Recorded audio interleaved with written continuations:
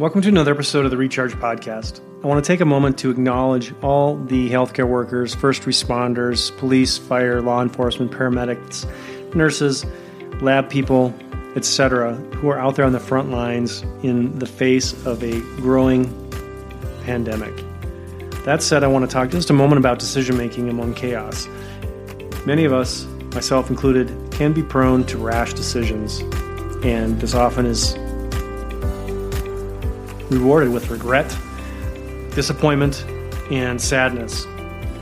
I learned a paradigm a couple weeks ago from a coach, mentor, and I wanted to share that with you. And it's just a very simple decision-making matrix, a way to run your thought process through a few steps to ensure that what you are doing in the present moment, given the information you have based on the best circumstances at hand, will serve you in the long term.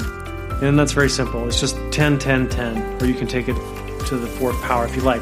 And what I'm talking about is when you're making a decision that has more gravity than just where you're going to go eat or what you're going to wear, obviously you need to have a system and a framework to decide whether or not that best serves you, serves your family, friends, colleagues, etc.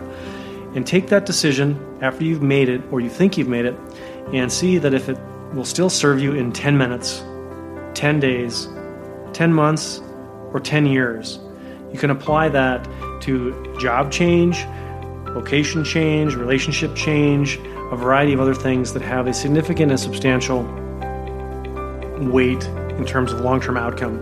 Unfortunately, with the present circumstances with the coronavirus, I've had several close friends make some very rash decisions regarding themselves, their careers, their finances, and while I can't say for certainty that I'm right, I do have some significant reservations about whether or not their decision will serve them in 10 months and 10 years from now. That said, I just wanted to share a thought about a simple way to reframe decision-making and to run it through a lens that may help you make a better, more robust, more comfortable, more satisfying and sustaining long-term decision. I hope you found that helpful. I hope you're well. I hope your family's well.